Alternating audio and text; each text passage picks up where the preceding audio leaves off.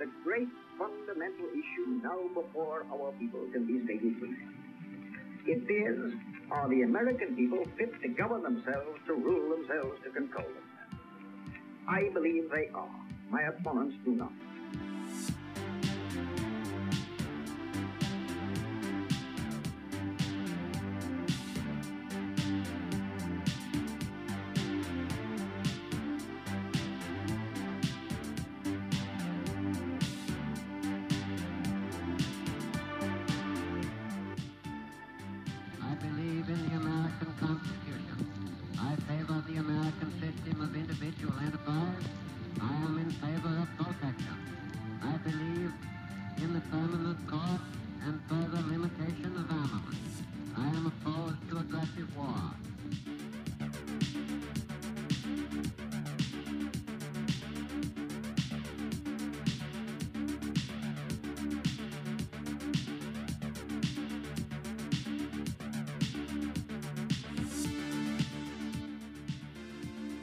In the councils of government, we must guard against the acquisition of unwarranted influence, whether sought or unsought, by the military-industrial complex. We must never let the weight of this combination endanger our liberties or democratic processes.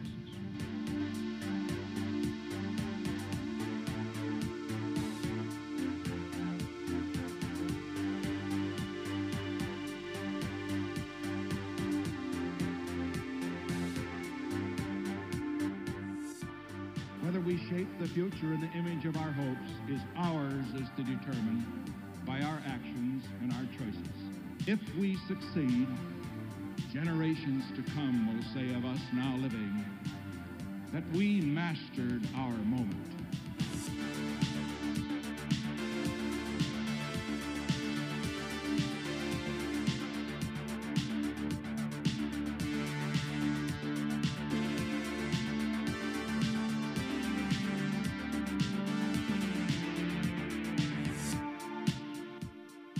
Americanism, not globalism, will be our credo.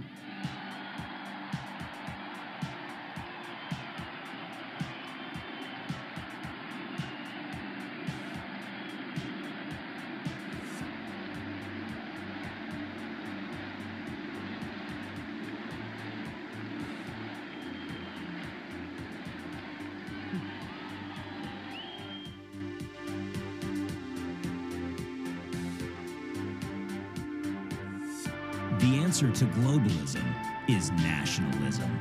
This is The Right Take.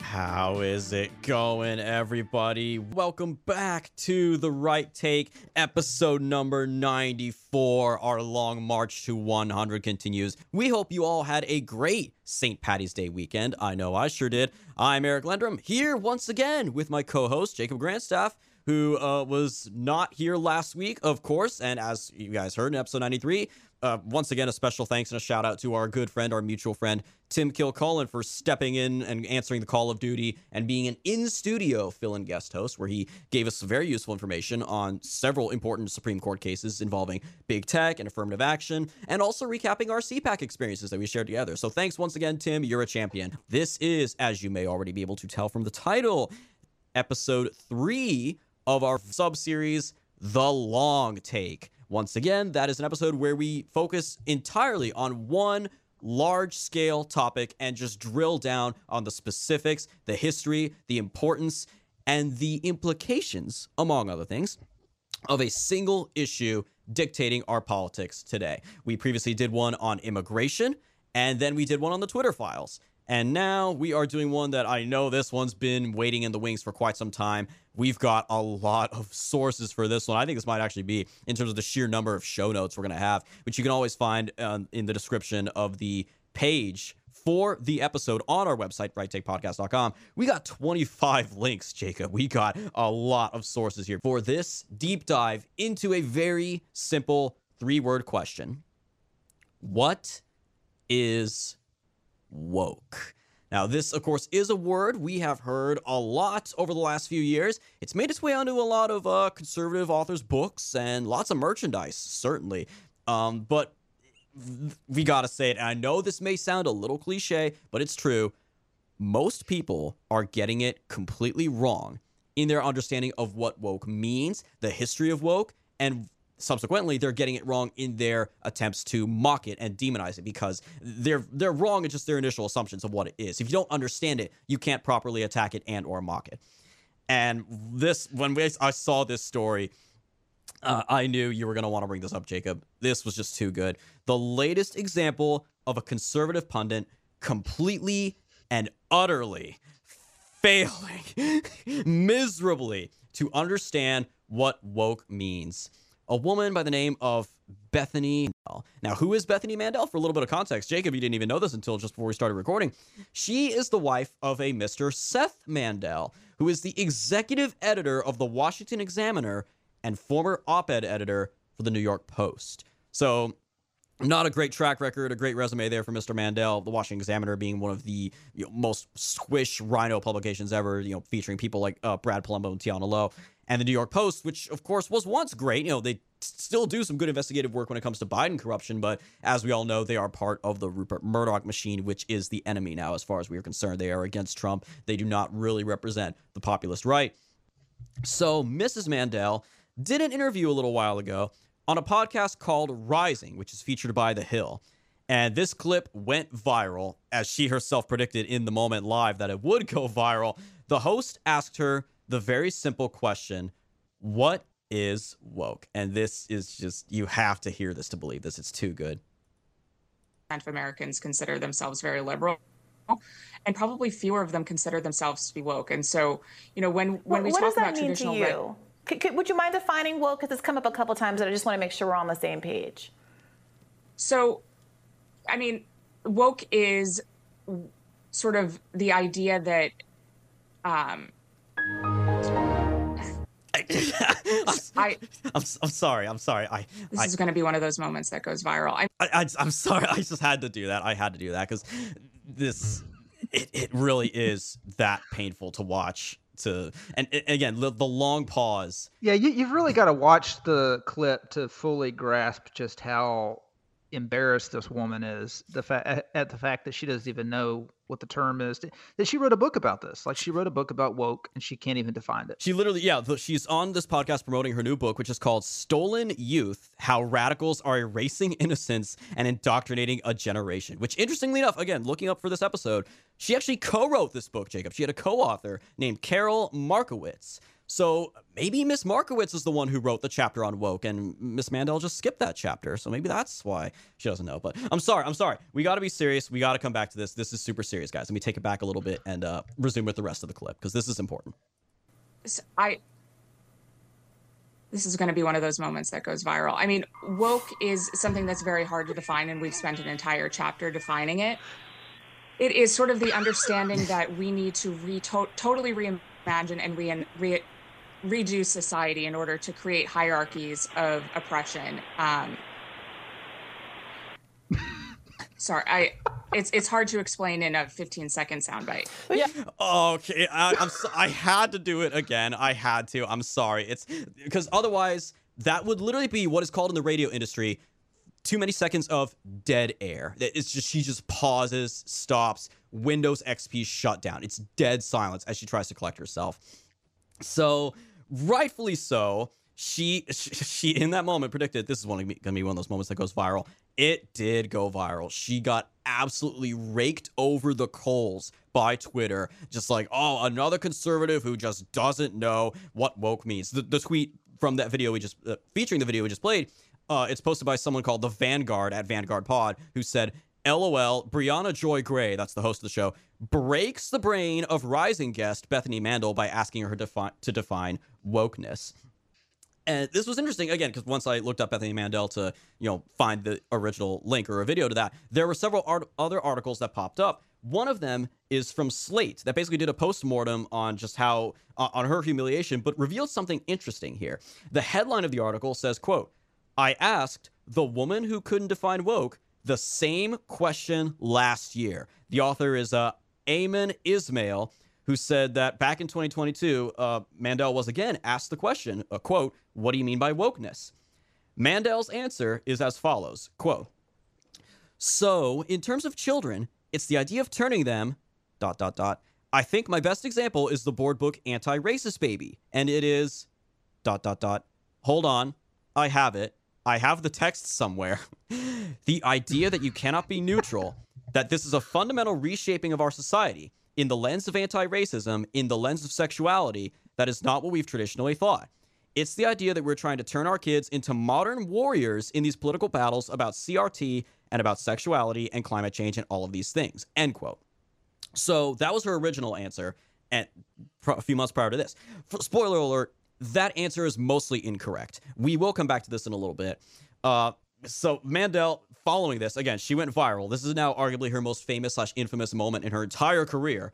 She wrote a piece in Newsweek, kind of defending herself. Just real quick, before we go into that piece, I just want to say that whenever I saw this piece pop up on Real Clear Politics, I was assuming that she was going to try to defend her definition of woke, because she sort of hinted that it's about systems of oppression, which, by the way, that's not woke. That is called intersectionality. Mm-hmm. She's basically trying to use woke as a synonym for intersectionality. So I assumed that in this op-ed in Newsweek that she's going to try to defend her redefining of the word woke as a synonym for intersectionality. But that's not what she does. That is not what she does. It is worse than I thought it was going to be. This is the most painful thing I've seen in politics since John Fetterman's debate with Dr. Oz. Like, it is brutal to read this. So here's a few. And unfortunately, it's on our side. It's on our side. Yeah, there's no excuse for this one.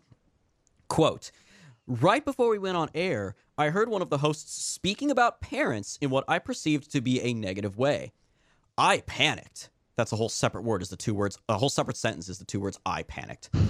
Over my career as a loud and proud breeder, I have often felt attacked by the left and braced myself to be ambushed on air about my own life choices as a mother of 6 children, end quote. I'm sorry. How did you not expect to be attacked or at least somewhat criticized or face serious pushback? You're going onto a leftist podcast. It's The Hill. They used to be moderate, sure, back in the day when they had John Solomon. Then they fired John Solomon and they just went full anti-Trump, full leftist. So how can you go onto this? Anything that's not Fox News or Newsmax or OAN, that's obviously going to give you a Puff interview. How did you not expect to be criticized? I'm sorry. That's just a complete lack of situational awareness. Furthermore, she notes that she heard, in her own words, what she, quote, perceived to be a negative statement in what I perceived to be a negative way, end quote. Not even an outright negative statement. She admits that she perceived it this way. I'm sorry, can you say her truth? You know, like the phrase that they used during the Kavanaugh hearings that that crazy lady, what was, it's her truth. It's her truth. It's her perception of what they said. Oh, it gets worse. It gets worse. Quote, throughout the entire interview, I felt a panic attack growing, but just tried to get through the duration of the appearance without an incident. As we talked, I was stammering and trying not to set traps for myself. Finally, I was left speechless at one question, the basic definition of the word woke. It was a fair question, after all. It's the centerpiece of my book's premise. But by that point, the panic attack had arrived, and I was rendered speechless. I'm sorry, but I'm sorry, but if you watch the clip, there's no sign of a panic attack. Absolutely no sign. I'm not saying she wasn't experiencing a panic attack, but she was just stumped. She wasn't hyperventilating. It's one of these issues. Yeah, she was perfectly fine. She was simply stumped. To continue that part of the excerpt, she says, eventually I sputtered out what I thought was a decent definition of the word, but by then it was too late. And so a reminder, by the way, again, it's not a real panic attack, but more importantly, she claims that this was all the result of a, quote, building panic attack because she was afraid of being criticized or attacked, despite, here's the funny thing, she never actually was attacked in this interview. They didn't attack her. They didn't mock her children. They didn't say, like, oh, you're a dumb white woman or anything. They asked her, she was asked a fair question, but because in her mind, the perception that an attack was coming, she allowed this panic attack to happen. I'm sorry. This woman is clearly incapable of giving interviews to any outlet to the left of Fox News. She should not be doing interviews like this if she's going to get that stumped by such a straightforward question by an outlet like The Hill. This is where it crosses over into territory that literally a leftist could have and should have written this. Quote, as soon as we hung up, I broke into a sob. My husband and kids immediately surrounded me. I'm not usually a crier. In fact, the last time I got a bit tearful was 2 months ago, towards the end of my home birth, during the worst stage of labor called transition, end quote.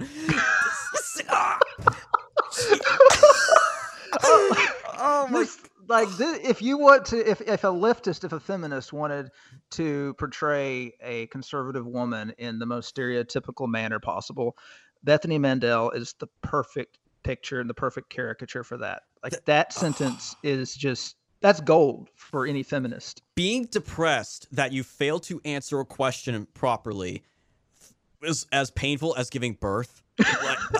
Oh. So here's the thing, like, okay, we should definitely commend women for having lots of children. I mean, that's what God intended. Yeah.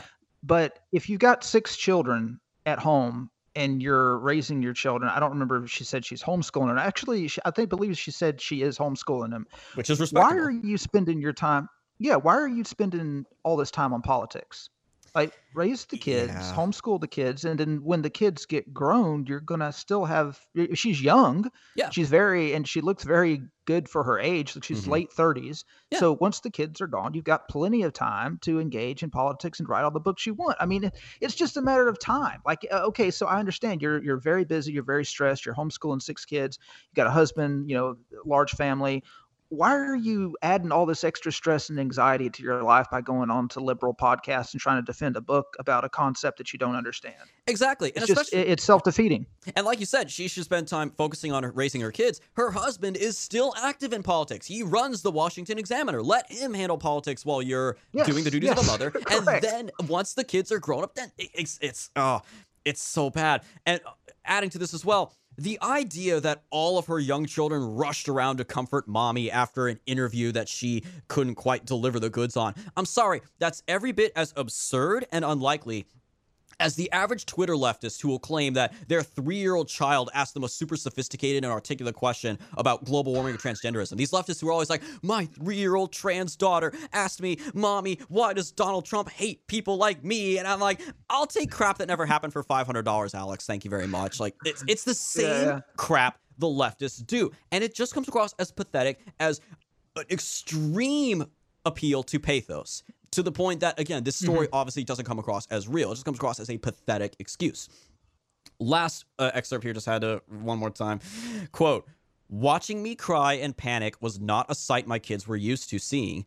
Yet for the next day, they saw it a few more times. For the next day, I visibly struggled emotionally, end quote. So I understand that a lot of times people still haven't adjusted to internet culture and the virality of the internet. So if they go viral for a negative clip, then it could affect them long term. But this is kind of stuff that people suffered from in the early 2000s. Yeah, like this is like 2008, 2009 when people were still used to being buffooned on the internet. But at this point, if you can't take the punches of going viral for a negative reaction and come back from it, you really shouldn't be involved in public life. You shouldn't be in politics. This is one of those things where someone calls you a bad name and you go cry in the corner. You don't need to be in that arena. Exactly. I mean, if we all understand the internet, or at least certainly in our generation, you and I, Jacob, but in general, we have an understanding of the internet that, if nothing else, learn to laugh at yourself. Learn to make a joke about yourself. That is the best way to disarm your critics. But of course, she has to do this, which... I'm sorry, at this point, she might as well have just used the word triggered. She might as well have said, I was triggered and I have PTSD now. This is like, you remember that one leftist, that absolute soy boy beta male loser who, like, he went to a shooting range to fire an AR-15 and he wrote a piece about it saying, like, shooting a gun is loud and very, very scary. And he claimed that, like, I suffer from a temporary form of PTSD, as he unironically said that. To the point that, like, veterans groups and just people in general tore into him, rightfully so, saying, how dare you? PTSD is something veterans suffer when they watch one of their fellow soldiers get their face blown off right next to them, and you're going to claim you suffer PTSD because you pulled the trigger a couple times at a safe and secure location. So admittedly, and that guy, I don't remember his name, but he admittedly did a mea culpa. He came out and said, okay, I'm sorry, I shouldn't have said PTSD. He apologized to the veterans. So in that moment, this leftist soy boy had more self-awareness than Bethany Mandel does. and again, she's on our side, ostensibly. But then the responses on Twitter, in the responses to that particular tweet featuring the video we played, of course, some white knights came out and tried to simp for her. Some guy calling himself Mike the Mad Scientist tried to defend her with this line, saying, quote, "She's written extensively on it. If people don't have the attention span to read a book, she has no obligation to give them a 15-second summary of an incredibly broad topic," end quote. To which he then got roasted by another Twitter user who I think put him in his place with this point, Dennis Trainer Jr., who said, quote, "If you have written a book on it and you were on TV plugging your book, this 15-second summary is exactly what you should be prepared to give," end quote. And that is correct. That's true. If you've written about this, if you actually wrote this book, assuming she didn't ghostwrite it, or again, that chapter was written by her co-author, she should have been prepared for the 15-second response. It proves she doesn't even understand what she's talking about, and she expects us to buy her book and just learn for ourselves? Yeah, I'm not gonna name any names, but we both know of other people, public figures on the right, who have written books, like quote unquote written books, and it was actually ghost written, and they went on to interviews to try to talk about those books, and they didn't know anything about the books or what was in them. And this is unfortunately what you see a lot with a lot of very privileged conservative activists. They will hire ghostwriters and pay them $15 an hour to write for them, and then they are the face. Somehow or another, all these politicians and public figures have time to write 15 books in a 5-year span. Obviously, they're not writing the books themselves. Exactly. And what it is it's concepts. So they'll put out a concept. So like, for instance, in this case, it's wokeness. They'll put out, they understand that conservatives don't like the word woke.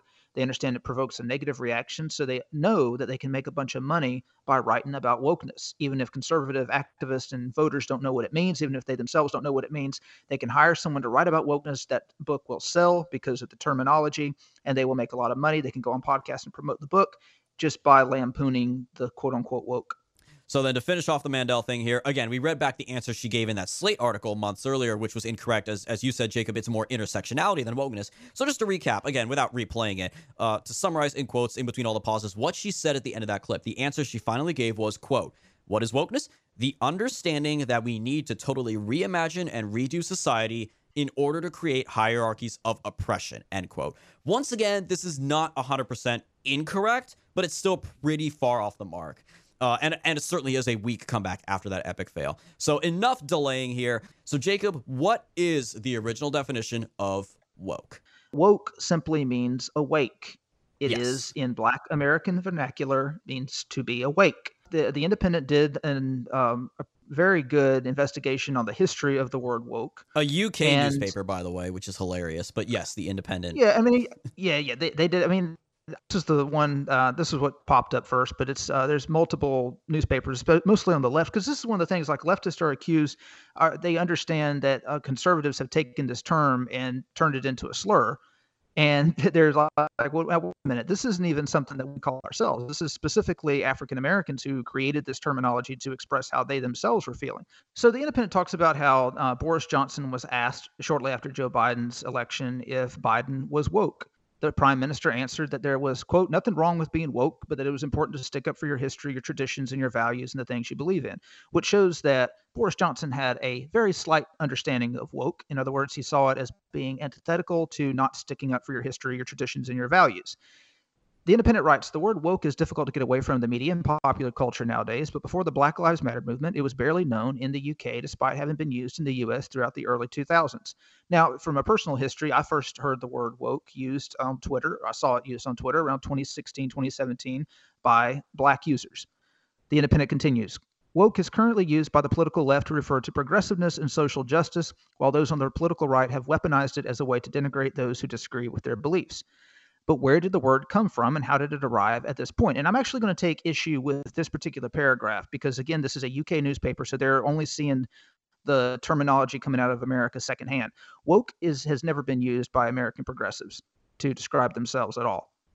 Climate activists, they never describe themselves as woke. Feminists, they never describe themselves as woke. This is something that a lot of progressives, some progressives may have used it to latch on to social justice causes surrounding race, but nothing beyond that.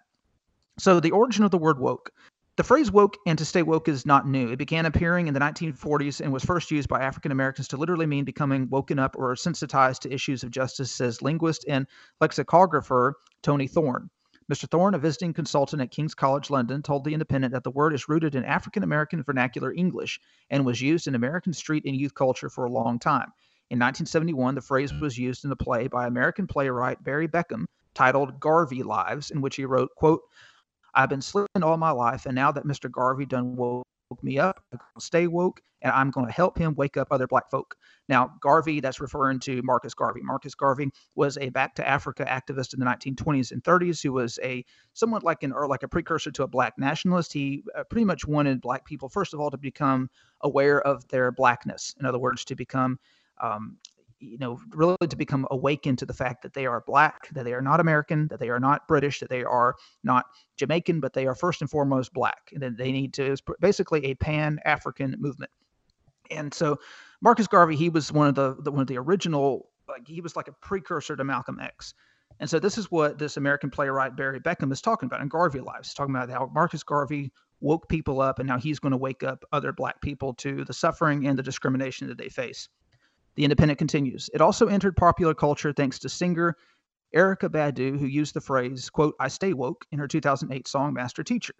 And then, of course, in 2014, after the death of Michael Brown in Ferguson, Missouri, sparked the Black Lives Matter movement, the word woke went viral on Twitter, and it stayed viral. It has stayed viral ever since. But the average black person, like if you go, so Bethany Mandel isn't necessarily wrong. She wouldn't be wrong if this was 20 years ago.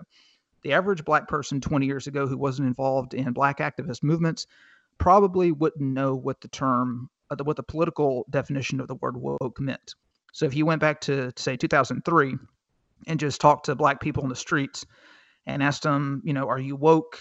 They would just kind of look at you weird, like, yes, I'm awake. Like, why are you asking me if I'm awake? I'm walking around talking. The political definition wouldn't have made much sense 20 years ago to your average black person, unless they were involved, unless they were college educated, maybe if they went to an HBCU, or if they were involved in some sort of civil rights movement or activist group. But with the advent of Twitter and the Black Lives Matter movement after Michael Brown's death in Ferguson, the word woke entered the common black American vernacular, and the average black person became woke to the word woke.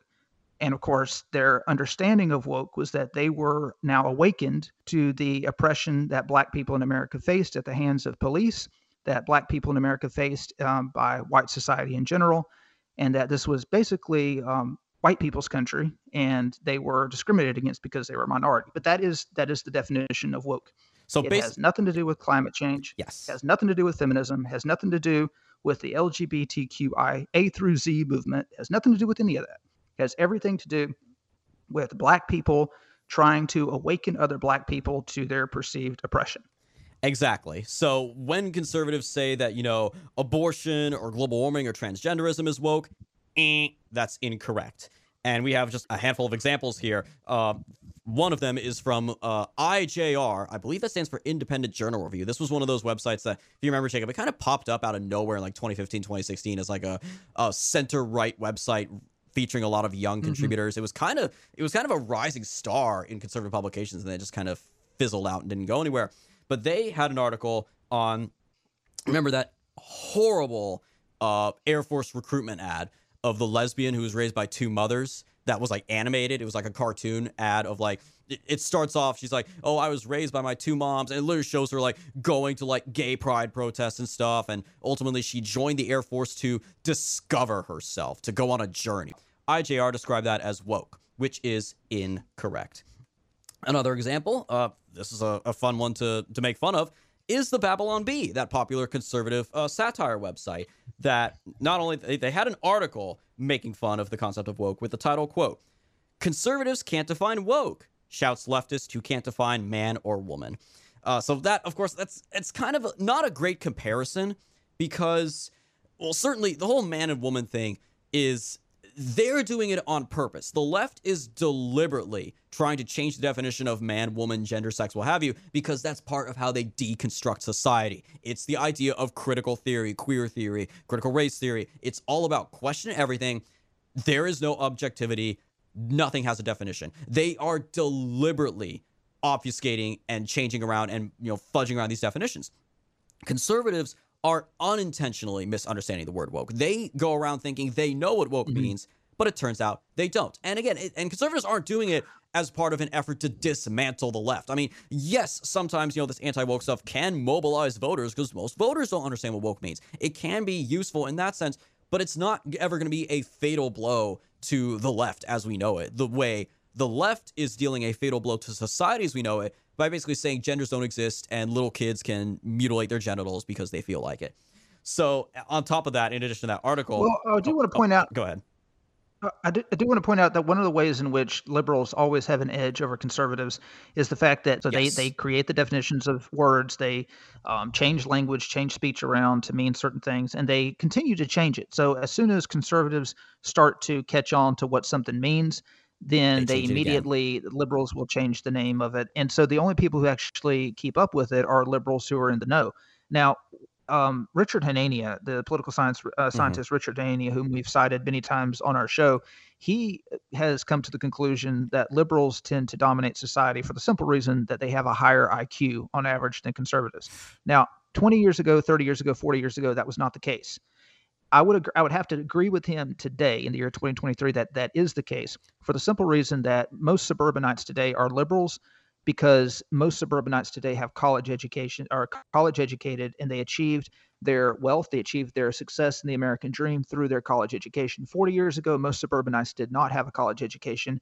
They were financially independent of the university system. But when you have a middle class that has gone through the ringer of leftist indoctrination in universities, obviously the most high achieving people, the people with the highest IQ who already have a higher IQ than other people, are the ones who are going to go to university.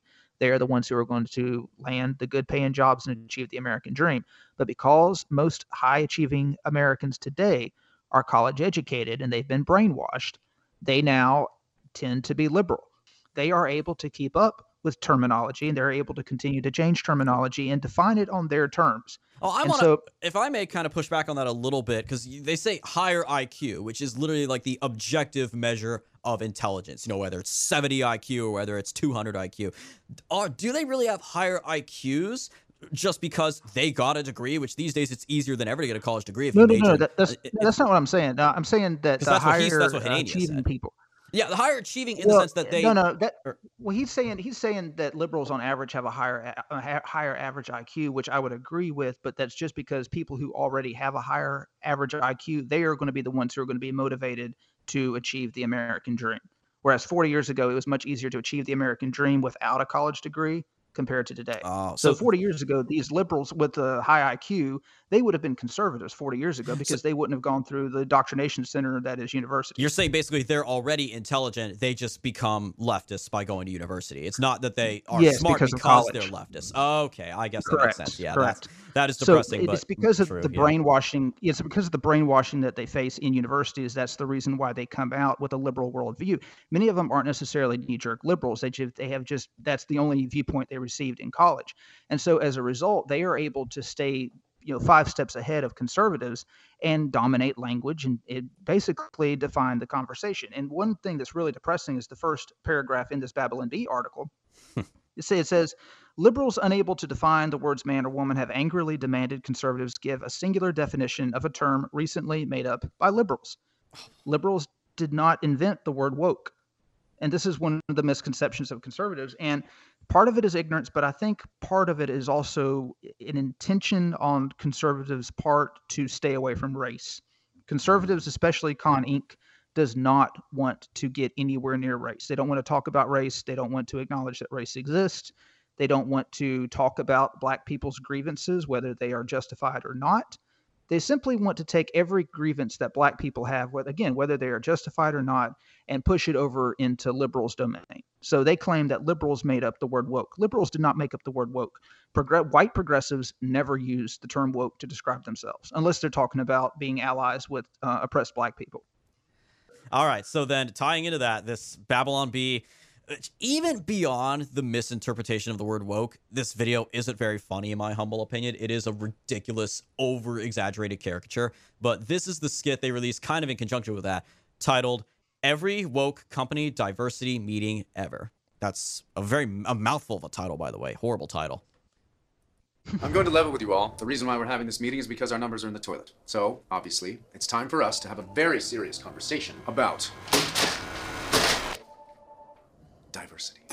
Hear, hear. Her. So, all present members of the annual board meeting of the company's executive committee for the diversified unification of unity and representative reparative representation, please state your pronouns on 3. 1, 2, 3. She, her, herself. Good. Before we publish our list of recommended advisory demands, it was brought to the committee's consciousness that we should take a moment to review our viewpoints on a variety of views and points pointedly pertaining to the current collective consciousness. Yes. Absolutely. It's so important. After all, if we're not rightly representing representation, or our representation will require righteous and rigorous reparations. Yeah, and negating the necessitation of necessary nomenclature would be to stay silent.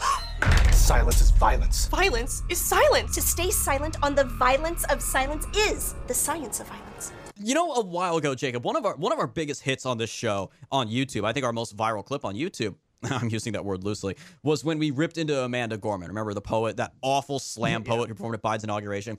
This is basically just that. This is basically conservatives writing their idea of slam poetry from a faux leftist standpoint. And it's all about words that sound similar and words that rhyme. And I'm just like, again, that when you... It's so much. It's clever at times. Alliteration is useful every now and then. But when you constantly do it over and over in one segment, we're just a minute into this, by the way, folks. When you overload it, it loses its impact, right? It's like when Hakeem Jeffries gave that stupid speech where he said, you know, like, allies over anger or something, and he was listing progressive priorities over conservative priorities, and he went alphabetically with alliteration, A through B through C, all the way through Z. When you use alliteration that much as a linguistic tool, it loses its touch, and it's the same thing here. It's so bad, it's so cringe. But we have to get through this, at least to get through to the end of the video to understand just how bad this is. I do want to point out that the only people who would find this hilarious are people who have never set foot in a boardroom in their entire lives and never will. They're never, those are the kind of people. Yeah, because they're never this overt about it. The reason they've gotten so successful at this, that's subverting, you know, corporate America and whatnot, is because they're subtle about it. It's very subtle. It's gradual. It happens maybe in a dark, smoke-filled room rather than a big, light, you know, brightly lit boardroom where everybody can hear it. But again, I digress. All that is sacrificed for the sake of presentation. Believe science. Follow the science. Listen to the science. In silence. The science of silence.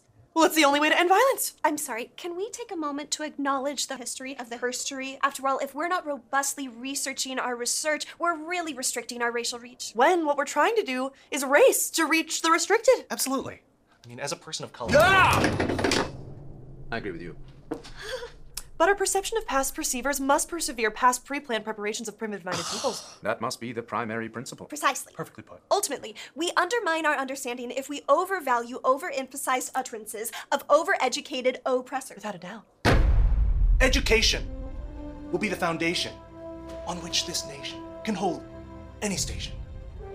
Or representation. Or a world of pure imagination. Or inflation. I was going to say fermentation. But... Accordingly, this board is of one accord. Huzzah! Where would this company be without us? I can't. I'm no more. I'm sorry. It's sad that your average conservative will look at that as just and think that's funny. And again, it goes back to the power dynamic. You know, the average person who all those 30,000 likes on that video, these are people who will never set foot in a boardroom in their lives, who don't have a single family member who will ever set foot in a boardroom in their lives. And it just shows this is the power dynamic that we face in the country. Liberals control the corporations. Conservatives work for the corporations. So this is basically conservatives by having a laugh at their betters, at their financial betters, they can make themselves feel good. But they don't understand the way, so they know they don't have any power. They don't understand why they don't have any power. They don't know how to fight back against the people who do have power, who are oppressing them, because they don't understand any of the terminology that's being used to oppress them. And this is why you get videos like this that are purported, that are trying to be funny and really just come off as ridiculous. Exactly. And again, incorrect. None of that is wokeness. Now, to be clear, what are examples of things that are woke? Black Lives Matter, critical race theory, and affirmative action, because these are race-based policies, and in particular, in all three cases, they primarily focus on African Americans. Of course, Black Lives Matter, that goes without saying. Critical race theory was very much focused on, systemic racism from slavery, the 1619 Project all the way up to now. And affirmative action, yes, affirmative action does also benefit Hispanics. It's widely documented. It disadvantages whites and Asians and disproportionately provides advantages to African Americans and Hispanic Americans, but it was part of that kind of civil rights era type policies that was meant primarily to boost African Americans. So now you have an idea. And to be clear, just to be clear, these are movements and policies that come from people being woke. Like these policies can't actually be described as woke. They are the result of people becoming woke. So then let's look at a few examples beyond like policies and movements, a few examples of woke rhetoric. And I was scrolling through Twitter just before we started this episode, Jacob. So I found this. This is astounding. I had never seen this clip before. This is an older clip, apparently. This is from 2005. It's recorded on C-SPAN, so you can find it online. It's not like they've been scrubbing this clip. You think they would try to scrub it with what's been said here. In 2005, in the aftermath of Hurricane Katrina, a black author named Kamau Kambon, the owner of a business called Blacknificent Books, gave a speech in which he, in no uncertain terms, explicitly calls for the extermination of white people. I'm not kidding. Here's the full clip. So their system is not stopping. And then finally, I want to say that we need one idea. And we're not thinking about a solution to the problem. We're dealing with all these other things, but these are diversions from the solution to the problem. And we have to start to think about a solution to the problem so that these young brothers and sisters who are here now, who are 15, 16, and 17, are not here 25 years later talking about these same problems. Now, how do I know that the white people know that we are going to come up with a solution to the problem? I know it because they have retina scans, they have what they call racial profiling, DNA banks, and they're monitoring our people to try to prevent the one person from coming up with the one idea. And the one idea is how we are going to exterminate white people, because that, in my estimation, is the only conclusion I have come to. We have to exterminate white people off of the face of the planet to solve this problem. Now, I don't care whether you clap or not, but I'm saying to you that we need to solve this problem because they are going to kill us. And I will leave on that. So we have to just set up our own system and stop playing and get very serious. So, again, and the applause is the most terrifying part of that. A smattering of applause, but applause nonetheless, that gathering there. Again, in the aftermath of Katrina, there was this, again, bogus narrative that, like, oh, this is about systemic suppression of white people, or of black people. Bush doesn't care about black people. He's letting black people suffer in the aftermath of Katrina, which we all know wasn't true. That was a matter of the mayor of New Orleans, who was black, by the way, deliberately being incompetent. Yeah, refused help from the federal government. Bush said, FEMA's ready to go. We'll come in there and help you out. And the mayor said, no, stay out. We don't want your help. But, of course, they blamed it on Bush, and that, along with the Iraq War, was just one of the two things that really destroyed Republicans in the 2006 midterms and led to Bush having such negative approval ratings. But, and let's be clear, of course, a counter-argument to that may be, oh, that just sounds like a one-off instance. That's just some psychopath. That's a fringe minority. He doesn't represent the mainstream by any means. And yes, this clip is 18 years old. But 18 years later, this rhetoric has spread dramatically, that there is now just consistent mainstream anti-white rhetoric. Let's go through just a few examples here. An article that I wrote for American Greatness way back in the day, titled, quote, Medical Journal article calls whiteness a, quote, parasitic-like condition. This was a claim made in the Journal of the American Psychoanalytic Association. The article, titled On Having Whiteness, was written by Dr. Donald Moss, who is a faculty member of both the New York Psychoanalytic Institute and the San Francisco Center for Psychoanalysis, who himself is a white man, which is interesting that he would write this. He claims that white people suffer from, quote, an entitled dominion, end quote, that allows the disease's host to demonstrate, quote, force without restriction and violence without mercy. He describes whiteness as parasitic and a condition to which, quote, white people have a particular susceptibility. And just on and on and on. Again, all these links will be in the description. That's a peer-reviewed medical journal, by the way, basically saying the color of your skin makes you a parasite. And of course, parasites universally are considered a bad thing. And what are you supposed to do with a parasite? You're supposed to, as that exterminated, as Mr. Cambon would say. Going on here, another article I wrote for AG titled, quote, New York psychiatrist admits in Yale lecture to fantasizing about shooting white people. Comments were made by Dr. Aruna Kilanani during a lecture to the Yale School of Medicine on April 6th, 2021. She has dreams of, quote, unloading a revolver into the head of any white person that got in my way, end quote, and that if she were to do so, she would leave the scene of the crime, quote, with a bounce in my step, end quote. She also went on to say that white people, quote, make my blood boil, end quote, and also went on to say that white people, quote, are out of their minds and have been for a long time. This is a psychiatrist in New York City giving a lecture to Yale, one of the most elite universities in the country, which means she was paid to give that lecture. Easiest way to do it, as cliche as it is reverse the roles. Jacob, my God, can you imagine if a white person gave a lecture saying that they want to unload a revolver into the head of the first black person they see and then walk away with a bounce in their step? What would, I mean, well, game over, right? That person's done. Yeah, all of this, of course, they would never be hired again. They would never give another speech again. In fact, they would probably they would probably have their house burned down. But this is the result. All of this rhetoric is the result of wokeness.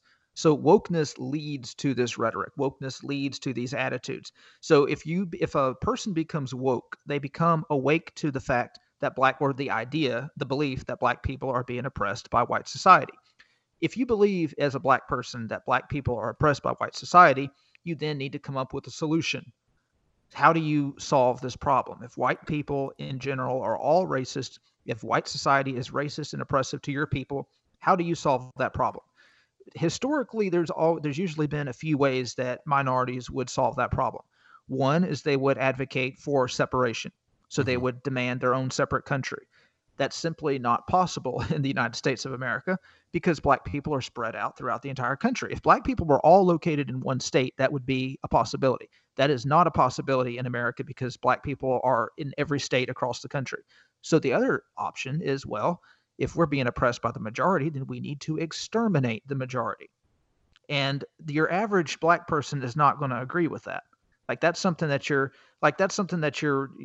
fringe minority might say in the aftermath of a hurricane in which black people are most of the victims. So they would understand that if you really want to solve the problem of white supremacy, you have to get white people to stop seeing themselves as white. In other words, you have to de-racialize white people. If you can't exterminate white people, you need to re-educate the future generations of white people so that they see themselves and their ancestors as oppressors, and they take no pride in their history. They take no identity in being white. And so that is the second best option to living in a society free of white people, which is why you see critical race theory being pushed at the grade school level. That's why you see universities trying to their best, because they tried for decades to indoctrinate people in university, but most college students simply want to get an A so they can get out and get a job. They're not going to really focus too much on that. So that's why they're moving younger and younger, because they understand if they can capture the minds of elementary school children, then they will be able to successfully brainwash future generations of white people to hate themselves, to hate their ancestors. And that's why you have books. That's what getting rid of whiteness means. Yeah, basically. Basically, if you're not going to outright exterminate them, like that crazy guy in 2005 advocated for, you make them hate themselves so much that they're basically white in appearance only, right? That internally they hate themselves. Which is why the one thing in Bethany Mandel's first answer mentioned in the Slate article, she cited the book Anti-Racist Baby, which literally is a book about how do you make babies. The idea that white babies, toddlers, are racist, just subconsciously because they're white. So that is what you're getting at here. So yeah, you mentioned it real quick. Let's talk about what is the flagship of woke ideology, critical race theory. Now, this one is a very important topic. This one, I think, when conservatives try to define it, they do a slightly better job at it than defining woke. But just to be clear, this is how I always describe it when I write my articles. This is the correct definition. Jacob, I'm sure you'll agree. Critical race theory, very simply, is the idea that all white people are automatically racist. And therefore, America, as a country that was founded, yes, by white people, America is an inherently racist nation. And that's basically all there is to it. Of course, in terms of the major written projects that really exemplify critical race theory is the 1619 Project at the New York Times by Nicole Hannah-Jones. And of course, there was that controversy a while back when University of North Carolina was getting ready to hire her and give her a position there.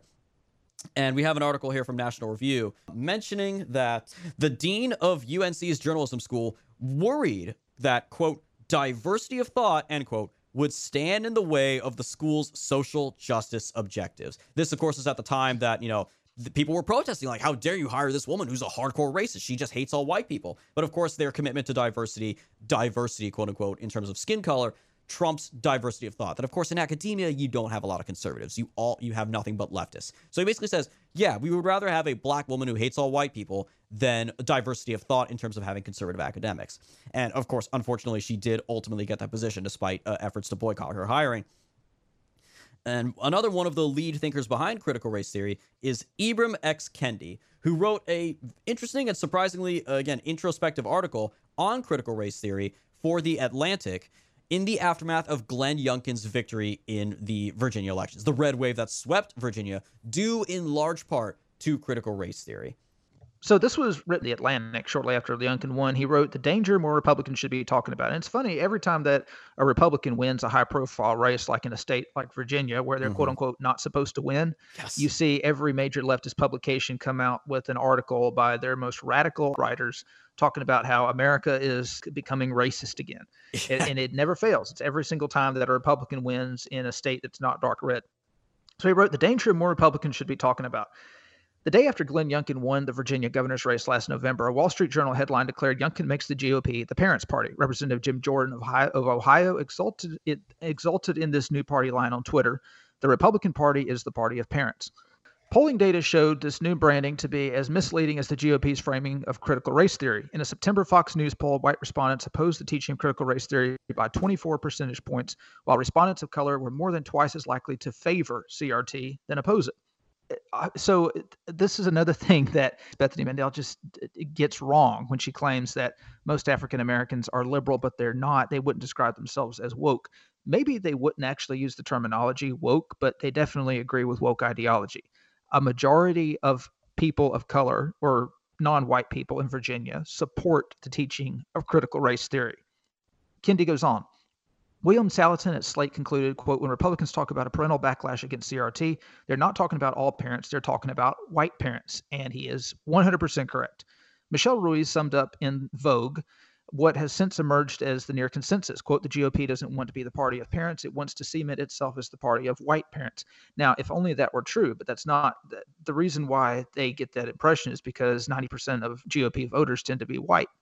The Republican Party is clearly not the party of parents. The Republican Party is certainly not the party of parents of color, but is the Republican Party even the party of white parents? This new branding is a myth, a great myth. It is fictitious and dangerous as the great lie that the 2020 presidential election was stolen from Donald Trump. The foundational assumption of this great myth is that Republican politicians care about white children. But if they did, then they would not be ignoring or downplaying or defending or bolstering the principal racial threat facing white youth today. And I'm not talking about critical race theory, which Republican propagandists have quite intentionally redefined as one admitted, remaking it into a threat and obscuring the real threat. What are white children being indoctrinated with? What is making them uncomfortable? What is causing them to hate? White supremacist ideology. The toxic blend of racist, sexist, ableist, homophobic, transphobic, Islamophobic, xenophobic, and anti-Semitic ideas. John, a father of two, knew that his 15-year-old white son enjoyed playing multiplayer shooting games online, according to NPR. In games like Counter-Strike, Global Offensive, players formed teams online with friends and strangers. John knew that his son talked with teammates in private online chats. This is the norm for kids, John told NPR. Instead of hanging out at the drive-in, they're all online.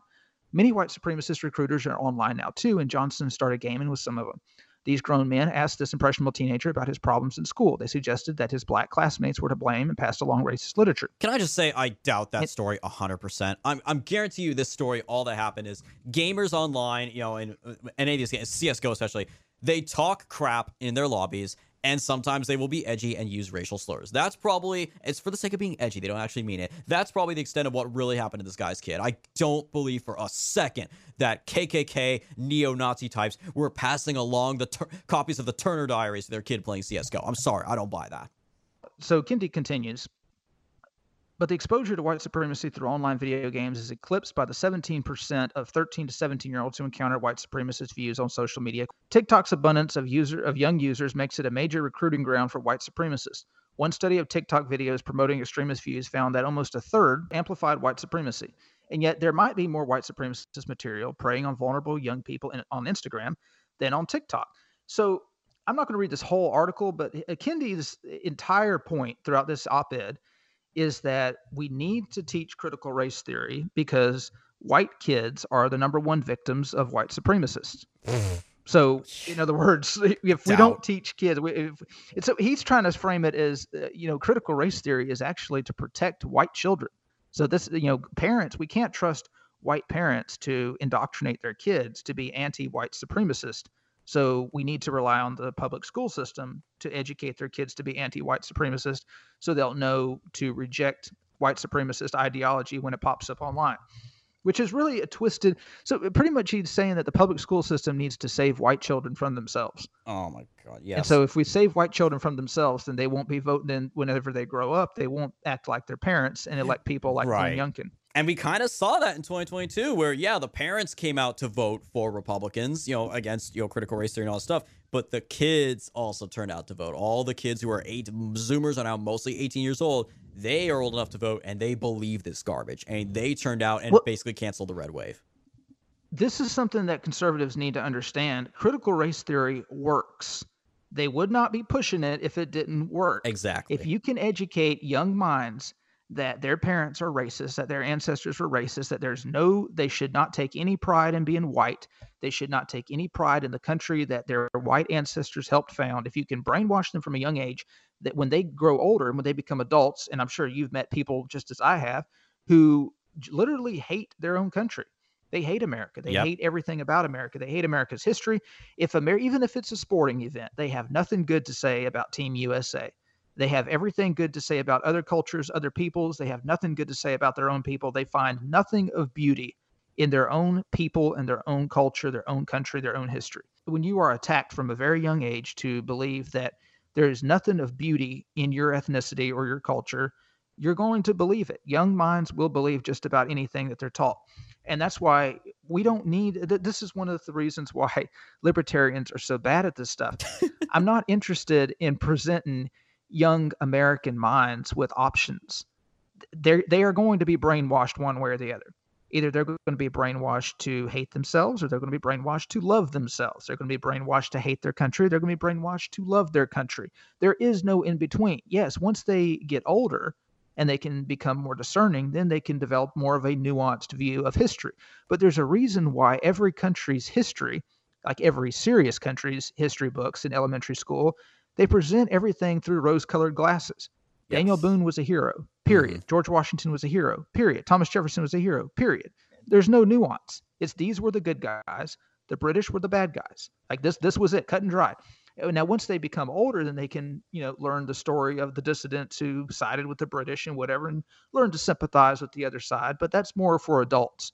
Yeah. As kids, they need to be taught to love their country, to hate their enemies. Like this is like, I'm being a little bit hyperbolic there, but this is what you need: brainwashing, patriotic brainwashing when they are young. And libertarianism simply does not want to do that. And that's why libertarians should not have a seat at the table in the modern right. And real quick, to finish up the whole point about CRT, again, effective ways to combat it. Politically, Glenn Youngkin did this perfectly. But if you're going to get down into the weeds of punditry about it, I came across this thread a while ago, an argument between two intellectuals who are very well informed about critical race theory, Darren Beattie and James Lindsay. Darren Beattie is an incredibly smart guy. He's the founder of Revolver News. Everyone should go follow him at Darren J. Beattie. That's DARRENJ BEATTIE.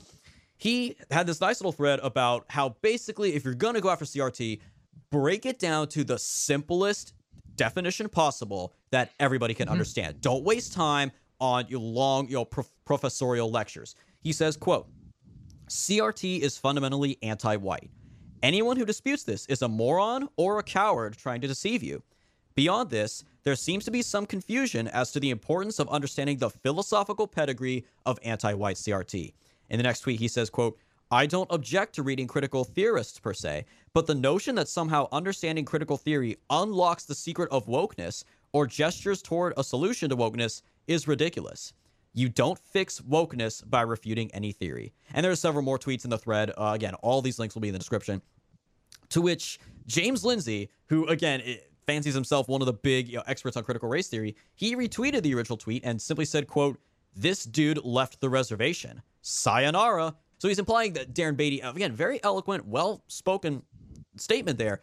Oh, this guy's crazy, supposedly. To which Beatty responded to him saying, quote, "And this dude is very much on the reservation where he'll remain. Enjoy the playpen." What a genius. But basically, James Lindsay's approach, if you ever watch an interview with this guy on Fox News or anything, he always has to spend the whole 8-minute segment, what have you, giving a PhD's thesis on how CRT can be traced all the way back to the writings of Antonio Gramsci. And I'm sorry. Yes, that may be true, but you are not going to win the non-college educated white rural voters in Virginia who voted more for Glenn Youngkin than for Donald Trump because you explained the connection between CRT and Antonio Gramsci. All right? It's not going to work. It's not going to work. So here's the problem. This is the problem with a lot of big brain conservatives is they misunderstand that they think that there's a lot more of themselves than there actually are. This was true with Never Trumpers as well. They lived in this little bubble of intellectual right-wingers who believed that there were more of them than there actually were in the country. Because of the leftist indoctrination in our university system, there are very, very few right-wing intellectuals. There are very few center-right intellectuals in this country.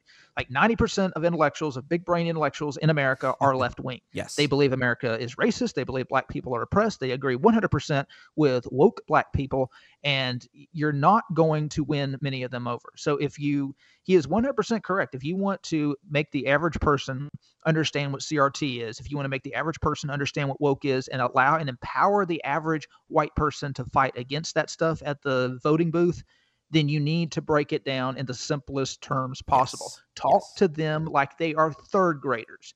And I'm not knocking your average Trump voter. I'm just being realistic. Yeah. They work in factories. They work in restaurants. They work with their hands. They're hardworking people who use manual labor to make a living. They did not go to college, and it's not their fault that they only have a 3rd or 4th grade education. That's the fault of our public school system. Our public school system left them behind in the 3rd or 4th grade. It's not because they're dumb. It's not because they're purposely uneducated. It's because our tax-funded education system absolutely sucks. Yes. And if your parents don't have the money to send you to college, you don't really have many options. You have to just go work at the local deli or work as a construction worker or whatever, making $11, $12 an hour. So you need to understand that these are the people that you're trying to empower. You're trying to empower them economically, politically. If you want to educate them, you have to break this down into terms that they understand. And they understand anti-white. Yes. They understand an ideology that wants to exterminate them spiritually. They understand an ideology that wants to make their children and grandchildren hate them. That's very easy to understand. And the problem with big brain intellectual conservatives is they want to deracialize everything. They want to create a world that is basically 2008 liberalism, where everyone is colorblind, race doesn't matter, race doesn't exist, it's all a figment of our imagination. And I'm sorry, that's not reality. Like, ethnicities are real, ethnicity is a thing, it's always going to be a thing. And that leads us to, again, we're talking about examples of wokeness and woke ideology that have come to fruition in real life. For the grand finale of this, for this particular segment of the show, we have to talk about this. Again, we didn't talk about it as it happened, but it must be talked about now in the context of this subject, the Scott Adams saga. So Scott Adams, of course, has been canceled. Dilbert is now out of every single newspaper. And how did it happen? Again, we got to go back to what started it all. He was responding to a survey from Rasmussen Reports, which, again, is like the go-to conservative pollster. They generally give more positive answers in a right-wing direction than any other pollster. But they had a survey basically asking respondents whether or not they agree with the statement, quote, "It's okay to be white." And the result of the survey showed that 72% of respondents overall agreed with that sentiment.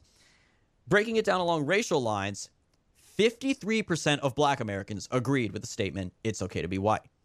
So what does that mean? What's basic math? What Scott Adams focused on is the fact that means 47%, Mitt Romney's favorite number, 47% of black Americans, by logical conclusion, don't Are woke. agree with that sentiment. By a 6-point margin, a narrow margin, just a little over half agree that basically the 47% basically say, no, it's not okay to be white.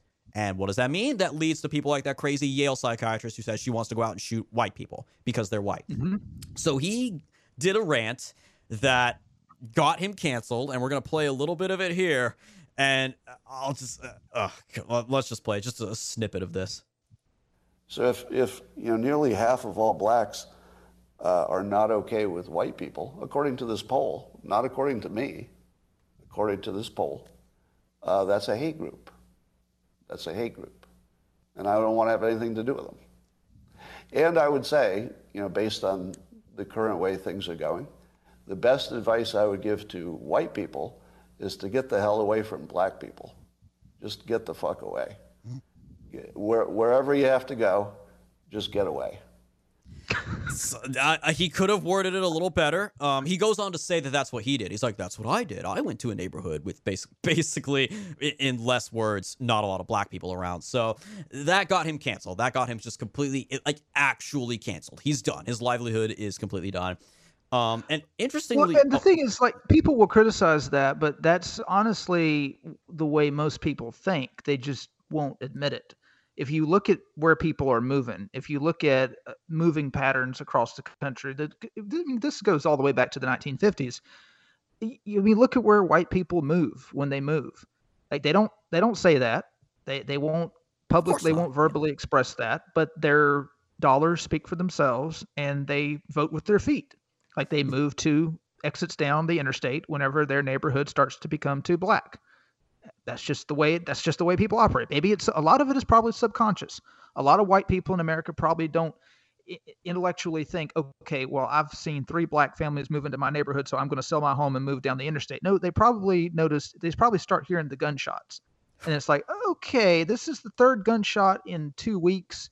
I think I'm going to sell my home before the price starts to plummet, and I'm going to move down the interstate a little bit. It's just a lot of it is subconscious, but he's not wrong. That's generally how people think. And again, in response to this survey, that's kind of concerning that almost half of a particular ethnic group, it'd be the same if, half of Asians or half of Hispanics said the same thing. And again, if the roles were reversed, if a narrow majority of white people agreed with the sentiment, it's okay to be black, the media wouldn't focus on that. The media would focus on 47% of white people don't think it's okay to be black, and you would never hear the end of it. Interestingly enough, one person who came to Scott Adams' defense is none other than the savior of Twitter himself, Elon Musk. In response to a tweet from an account called @MonitoringBias, who summarizes the Scott Adams story thusly, Monitoring Bias says, quote, Adams was horrified that a poll of black people showed only half believe it's okay to be white. He called this hate and recommended white people live far away from blacks. Mainstream media verdict, Adams is a racist, but not the 20 million black people who think it's not okay to be white, end quote. To which Elon Musk simply responded with, the media is racist. He then posted another tweet after that saying, quote, for a very long time, U.S. media was racist against non-white people. Now they're racist against whites and Asians. Same thing happened with elite colleges and high schools in America. Maybe they can try not being racist, end quote. So basically, excusing what Adams said through the context of, well, the media has done this. The media has produced this racism against white people, which you can argue that that's true. That absolutely is the fault of the mainstream media, promoting this stuff and subsequently basically opening the floodgates for corporations and schools and everybody else to basically say, oh, it's okay, solidarity with Black Lives Matter. So I do think it's interesting that he, of all people, one of the most important people, influential people in the world today, very tacitly gives his support for what Adams said. Again, in much nicer language than how Adams put it, but still very telling nonetheless. Yeah, it is interesting that Musk would weigh in on that. But if you look at what Musk actually said, like you mentioned, he blamed the media. And this is what you'll see amongst a lot of very successful, highly educated conservatives. Is they don't want to talk about race. They don't want to blame anything on racial politics or identity politics. They always want to go back to blaming liberals. They just want to blame the white liberal for creating all this division. So in their minds, I don't know if some it's probably a mix, but some of them actually believe this. Others do understand that race is real, and they're just using this as a cover to avoid being accused of being racist. But they always want to blame the white liberal for creating division. So in their minds, there would be no racial division, no racial strife. And that's just not true. The white liberal didn't create critical race theory. Black intellectuals created critical race theory. The white liberal did not introduce the word woke into Black English. Black Americans themselves introduced the word woke into Black English. So one of the criticisms, and this is a valid criticism by Black people of white people, is that a lot of whites will take words that are part of Black English, the Black English vernacular, and they'll start using it themselves. This is true with the N-word. Like a lot of whites, especially a lot of really naive suburban whites who didn't really interact much with Black people growing up, they'll hear Black slang and they think it sounds cool. They'll see all the bling of rappers and everything. They think that looks cool. And so they'll start acting Black. They'll start talking Black. And that's offensive to a lot of Black people, and understandably so, because you got these whites who don't understand their culture, who are misappropriating aspects of their culture and oftentimes, not even understanding the definition of the words that they're using. So in that Independent article, there was an embedded tweet, and this is a response to John Cleese. John Cleese wrote, "This is not the way I see it. A lot of woke behaviors seem to me posturing, striking attitudes that allow them to experience the lovely warm glow of moral superiority while justifying their own aggression by using denial and projection defenses." Franklin Center wrote in the pictures of a Black guy, so I'm assuming that Franklin Center is Black. He writes, "Ironic, Black folk made woke to represent awakening from evil centuries of old racist conditioning. Now look, y'all hijacked and twisted it into some hollow caricature devoid of meaning that you ridicule and fight over it just like everything else we created. Man, sincerely, F all of you." And this is the way a lot of Black people understandably feel about the way that white people take words that are in their vernacular and misrepresent them. And this is true with the Karen meme. Like, Yes. Karen it originated from some 2000 show to mean like a woman who was, I don't really know the show or the origin of it, but Black people basically took that and used it as a way to demean middle-aged white people, middle-aged white women, particularly white women who would call the police or call the manager on unruly Black people. And now you have white people throwing it around to describe white women without even realizing that it's actually a racist term against white women. But again, because white people are so, and this is kind of really, it kind of reinforces the truth that Black people constantly cling to, that white people are privileged and they don't recognize their own privilege and the position that they have in society. I mean, it's one aspect that's admittedly kind of true, I guess, especially when you talk about appropriating like rap culture. Like, that's admittedly a good point that they have. That is annoying that white people do. Like, that's true, to be fair. Yeah, and this is what's happening with woke, because you have a lot of really privileged, wealthy conservatives who really don't want conservatism to go into any kind of a racial direction. They really don't want any kind of white identity to develop as a backlash to the oppression that poor white people are facing in this country and being discriminated against by all the institutions. So they take these terms like woke and reappropriate it to be a liberal term, like a made-up word, like the Babylon Bee said, this made-up word that liberals created. Liberals didn't create woke. Liberals don't even call themselves woke. This is specifically a word created by Black people for Black people to describe feelings that Black people face. Now, if you talk to the average conservative, they would argue, well, Black people aren't actually oppressed. And I would agree with them. Or they would argue, okay, maybe Black people were oppressed in the past, but they shouldn't feel constantly oppressed today. And I would agree with that. And they would come up with these arguments for why Black people should completely abandon the idea of being woke. And that's all fine and well, but it doesn't change the definition of woke. It doesn't change the original definition of it. So you can disagree with the premise that Black people cling to without trying to change the definition. And that's what conservatives have done, unfortunately. Exactly. And while we're on it too, so we talked about, of course, how woke is specifically a race-based thing. It's not transgenderism. It's not abortion. It's not global warming. It is a focus on race. But more specifically, as you just said there, Jacob, perfectly, it was created by Black activists for Black people. Now, recent attempts by the left, admittedly, not by the right, by the left, have tried to apply the same standards of wokeness to other races, and it has failed miserably. And nothing exemplifies this better than the absolute failure of #StopAsianHate. That every time I think about that phrase, I don't know about you, Jacob, I get a smile on my face because it was a disaster in terms of PR, in terms of messaging, and they went hard on it. Like, I live in the DC area. I remember seeing bus stops and kiosks in Union Station with signs showing #StopAsianHate. Hate is not an opinion. #StopAsianHate. They put money, public funds into promoting this. and it was a complete failure. So we got to talk a little bit, of course, first off about why Stop Asian Hate in particular failed and why, in general, wokeness won't apply to other minorities. So basically, all attempts to mainstream SAH were DOA because, first off, every single major example the left tried to use as proof that Asian Americans are suddenly facing systemic racism and race-motivated violence, like black people being hunted down the streets by cops, they all failed because every single one, the ones that are caught on camera at least, every single example, from San Francisco to New York City, from sea to shining sea, the culprits were always young black men. I think almost exclusively. I don't remember Asians. I mean, sometimes Asians were attacked by other Asians, but I can't remember one single instance in which a white person came up to an Asian person and attacked them. The one instance they tried to draw from was that shooting in Georgia, where this kid who was addicted to porn and addicted to going to these Asian salons took out his own frustration by going and killing people in the salons, but he didn't target Asians. He just went in and started randomly shooting, and most of his victims just happened to be of Asian ancestry. Right. The first big example, basically the catalyst for the Stop Asian Hate movement, their attempt at creating a George Floyd type moment for Asian Americans was the killing of Vicha Ratanapakdee, an 84-year-old Thai American who was shoved to the pavement and viciously beaten to death on January 28th, 2021 in the streets of San Francisco.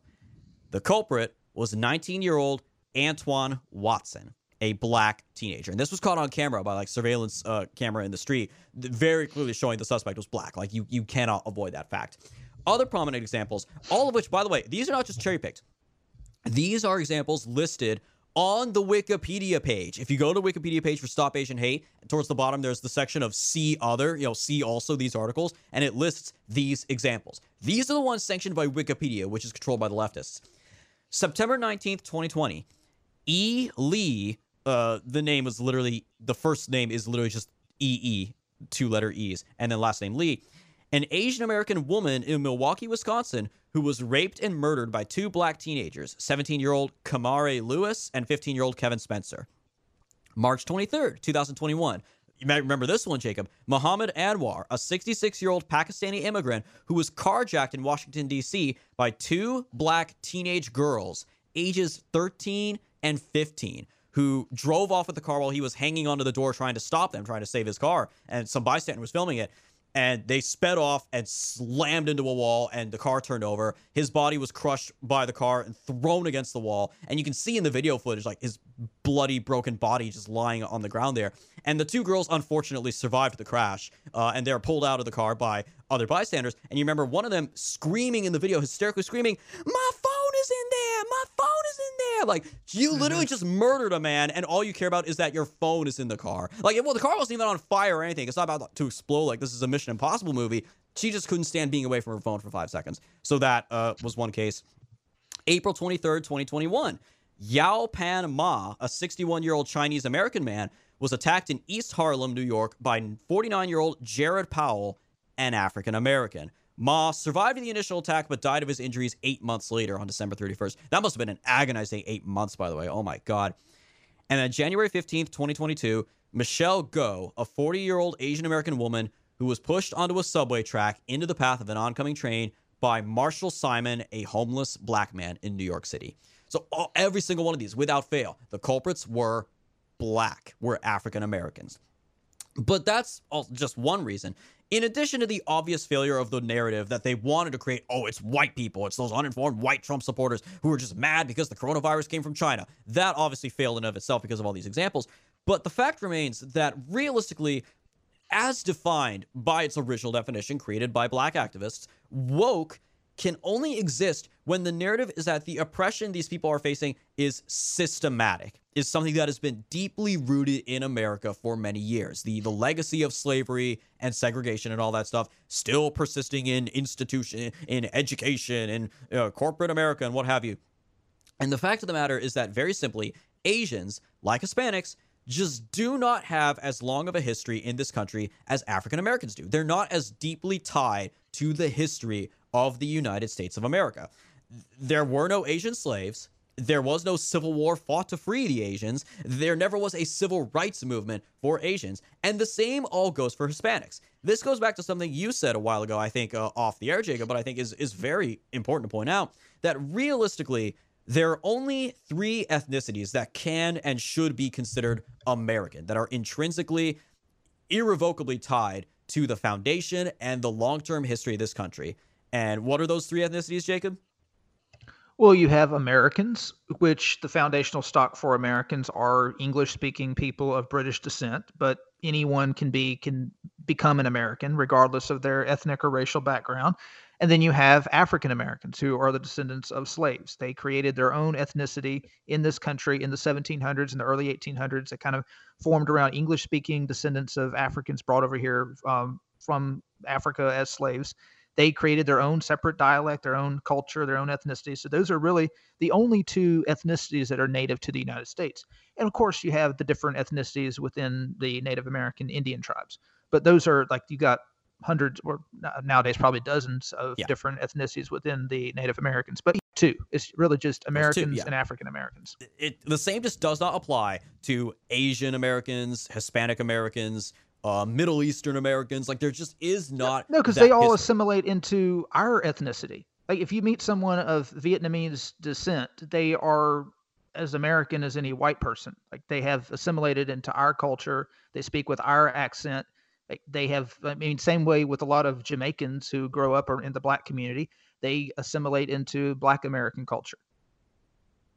Exactly. So, ergo, woke can only really apply between these 2, as you said, but obviously it's not going to apply to white Americans anytime soon. It can only apply to African Americans. It's pretty clear the Native Americans want nothing to do with this. You know, they've got their own situation worked out pretty well here. It is a concept, as you said, created by African Americans for African Americans. So lastly, before we wrap up here, this deep dive into the truth about woke, we got to, again, look at the culprits. And we opened, of course, with Bethany Mandel, and we looked at other examples like IJR and the Babylon Bee that just fundamentally do not understand what woke means. Who is perhaps the biggest culprit of the misunderstanding of woke? It's a name you may have heard in recent weeks for other reasons. A fellow by the name of Vivek Ramaswamy. Yes, that one, the one who is running for president now as a Republican. Who is Vivek Ramaswamy? He was born in Ohio as the son of Indian immigrants and is the founder of biotech company Roivant Sciences and currently serves as the founder of Strive Asset Management. He very much, this is kind of in line, his business background. He is independently wealthy on his own. He is focusing heavily on ESG, that's environmental, social, and corporate governance, the hard left principles that sees companies try to adhere to, like, oh, we're good on diversity hires and we're pursuing green energy and stuff like that. So he's writing very extensively about that. But besides, even before that, he has made a name for himself as supposedly the leading expert on wokeism and identity politics. He's written 2 books on this subject called Woke Inc. and Nation of Victims. Just for a little bit of political background here, again, addressing the fact that he is running for president, which I did not expect to happen, in all honesty. I was quite surprised when I saw he jumped in. He previously was the subject of speculation that, as an Ohio native, he might have run for the U.S. Senate in 2022, or that he could have done again in this upcoming Senate election in Ohio in 2024. The Cincinnati Enquirer even compared Ramaswamy's life story to that of Senator J.D. Vance, who won the 2022 election. Quote, a Butler County native with Ivy League schooling who's successful in business in his mid-30s and writes a socioeconomic nonfiction book, it becomes a bestseller, and he becomes a popular talk show guest, especially on Fox News, and soon the subject of speculation about his political future. Ramaswamy then ultimately announced his bid for president on Tucker Carlson's show, and we're going to play just a little bit of that here. This Tucker, of course, asks him, this is the opening salvo, what do you want to say to voters as you embark on your campaign? And this is Ramaswamy's response. I think we need to put merit back into America in every sphere of our lives. I mean, merit in who gets into this country. Let's start with that, okay? I think more people like my parents can be a good thing for this country. But people whose first act of entering this country as a law-breaking one, we should say a hard no to that. Okay, so first off, I mean, the first thing I noticed, actually, Jacob, I can tell you have your thoughts already, and I'll let you go in just a minute, but I don't know about you. Again, this is audio only, but we'll have the link to this in the description below as always. he comes across in this video, not just his voice, but his facial expressions, his body language, he comes across as angry. This guy comes across as like he is really mad as he is making this point. Like, to me, it's very unsettling. This is his opening. This is his announcement of his campaign. And he retweeted this himself. He posted this on Twitter. This is how your presentation is? That you're basically going to yell at Tucker even though he's a few feet away from you? Like, that just conveys that he's does not have what it takes to be good on the campaign trail. I think on that aspect, it's probably a matter of him buying into the whole notion that most of Tucker's audience are angry white people full of white rage, and he's got to try to tap into some of that rage and show that he's just as angry as they are about people coming into this country who don't deserve to come into this country, who aren't like his parents who did deserve to come to this country. And that's basically the gist of what he's talking about by mentioning his parents. This is the way you'll see a lot of nationalist children of immigrants when they want to try to benefit from the anti-immigrant sentiment. They'll basically say, yes, we need to close the door to immigrants, but people like my parents, they were okay. We can let in people like them.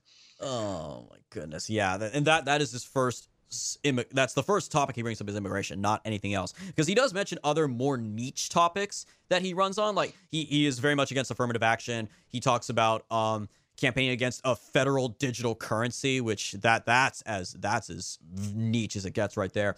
But which, by the way, I do want to say that I read his op-ed in the Wall Street Journal. It's a very, very good plan. Like I've nothing against his plan that he laid out in the Wall Street Journal. I think he's got a really good platform. I think his actual platform, when you get down to it, is not bad. We are dunking on him here for the purposes of, again, his misrepresentation of woke and these little nitpicks about his presentation. But when you get down to it, so far he is the second best Republican running for president. That's for sure. For sure, yeah. Among other things, he did actually, when the reports first broke that President Trump might be arrested by the Manhattan DA, he came out and unequivocally condemned it. And in the tweet featuring his video remarks, he actually tagged both Nikki Haley and Ron DeSantis and called on them. It's like, I want these establishment politicians to acknowledge it as well and stand with me and stand behind President Trump on this issue. So good for him for that. He is definitely refraining from attacking Trump, which is good.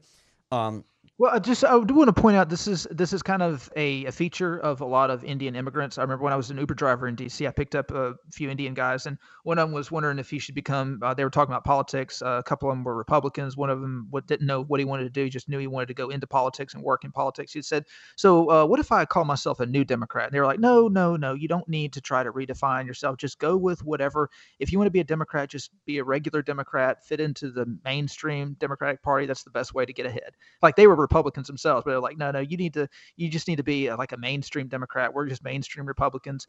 And this is just kind of a feature of their culture. They will do, like you'll have Indians, if white supremacy ever took over in this country, you would have Indians lining up to be the spokespeople of white supremacy. Like they will conform to be whatever they need to be to get ahead. That's why so many Indians around white liberals, they immediately latch on to social justice warriorism. They'll be the biggest social justice warriors, and it's very obvious they're just doing what they need to do to get ahead in their circles.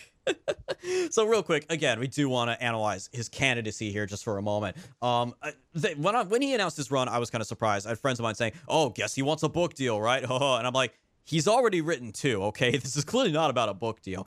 In all seriousness, he's got next to no name recognition outside of the niche Fox audience.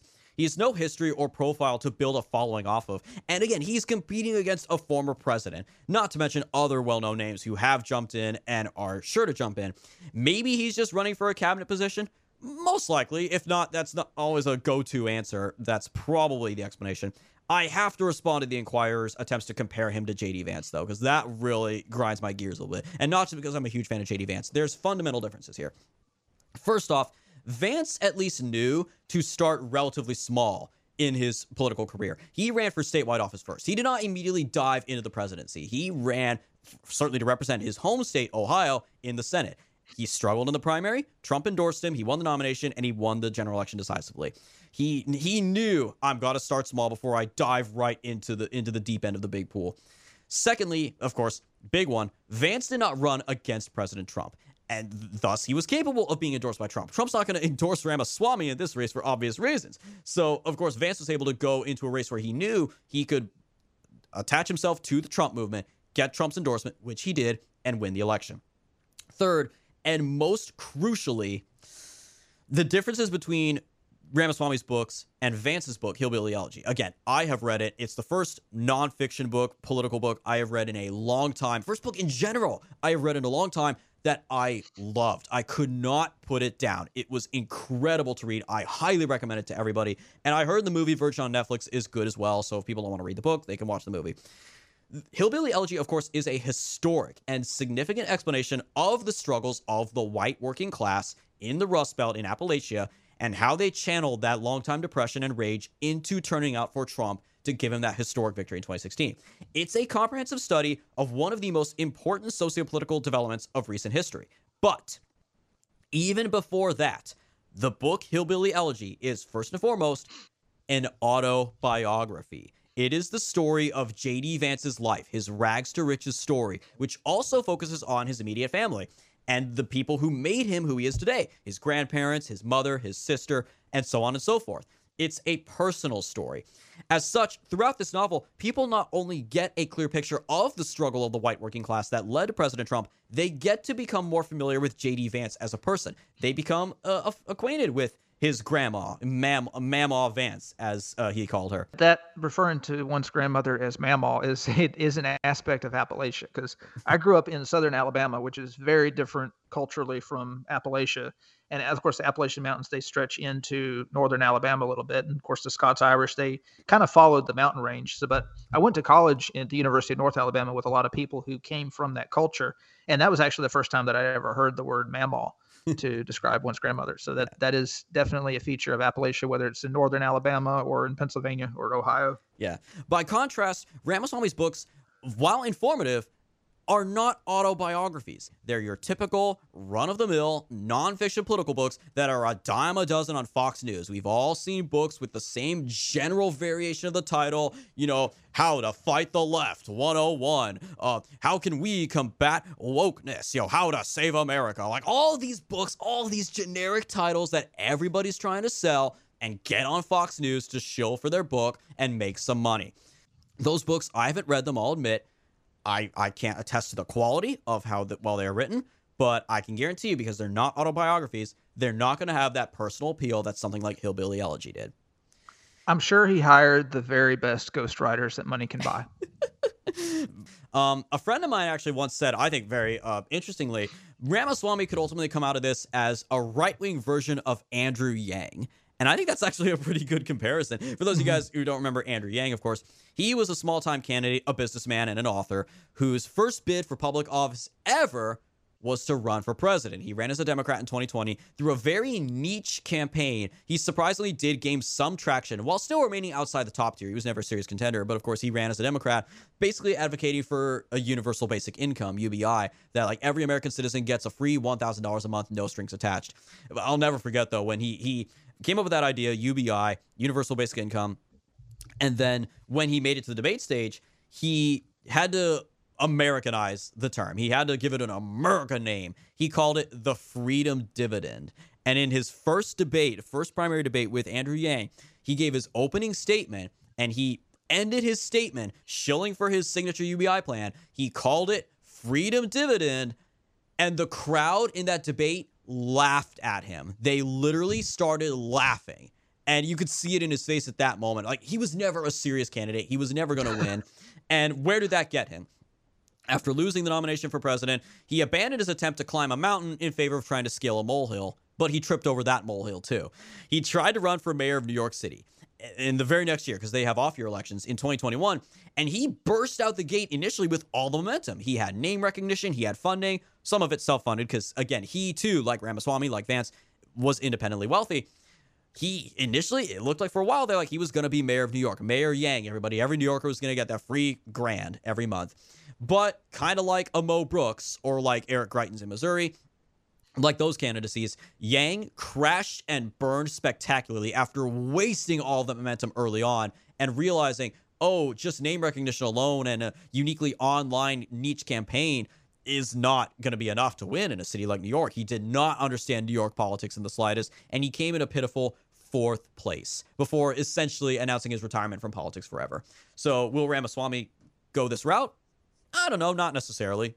I mean, he probably has a little more staying power than someone like Andrew Yang, because now he is, again, he's certainly more popular on Fox News, and he, as we said, he could be angling for a cabinet position in the Trump administration. You know, Yang obviously did not get that with the Biden administration, so I don't know if Ramaswamy will crash and burn necessarily, but he's not to be looked at as certainly not as a threat to Trump. And again, if nothing else, he could be one of the better non-Trump candidates who will run this cycle. But the reason he's problematic, again, is we talked about how he could be the lead purveyor of the misperceptions of wokeness. Again, his first book is Woke Inc. And this phrase has essentially become synonymous with his brand. Politico actually did a profile on him right before he announced for president, calling him, quote, one of the intellectual godfathers of the anti-woke movement, end quote. And the New Yorker called him, quote, the CEO of Anti-Woke Inc., end quote. And Jacob, I know you've got some thoughts on this guy, because actually way back in December of 2021, on Gab, on our Gab page at The Right Take, you actually made a very interesting post about Ramaswamy before he, again, this is before he was ever considering running for office. Again, people were talking about him running for Senate maybe, but that was about it. And you posted this piece with a link to a Breitbart article featuring an interview by Ramaswamy, and you had, I think it proved to be very, very appropriate given where he is now and what he's doing now. So what is it you said in that Gab post, Jacob? So the thing about a lot of immigrants is the children of immigrants or the grandchildren of immigrants, the woke ideology is a threat not just to us, but it is a threat to them and the idea that they have been led to believe that America represents. Because in their minds, people, especially people who came to this country after World War II, they've been brainwashed to believe that America is an idea. They don't see America as a real place or with a real people, with a real ethnicity. They just see it as this experiment, because that's what they've been indoctrinated to believe. It's basically a capitalist experiment, a democratic capitalist experiment.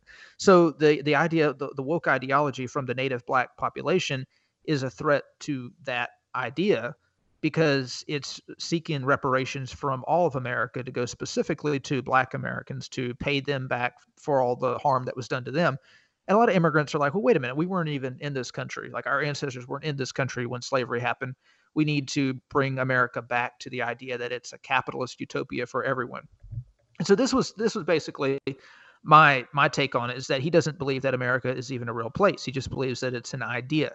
And this is pretty much the direction that civic nationalists on many mainstream right-wing outlets want to take. And this is the direction that they want to push the right. They want to push the right back into the classical liberal view that it's just a democratic experiment. It's it's something that's based on an idea of freedom, just a very ethereal idea of freedom, that anyone can come here and succeed if they're hardworking enough and they're entrepreneurial enough.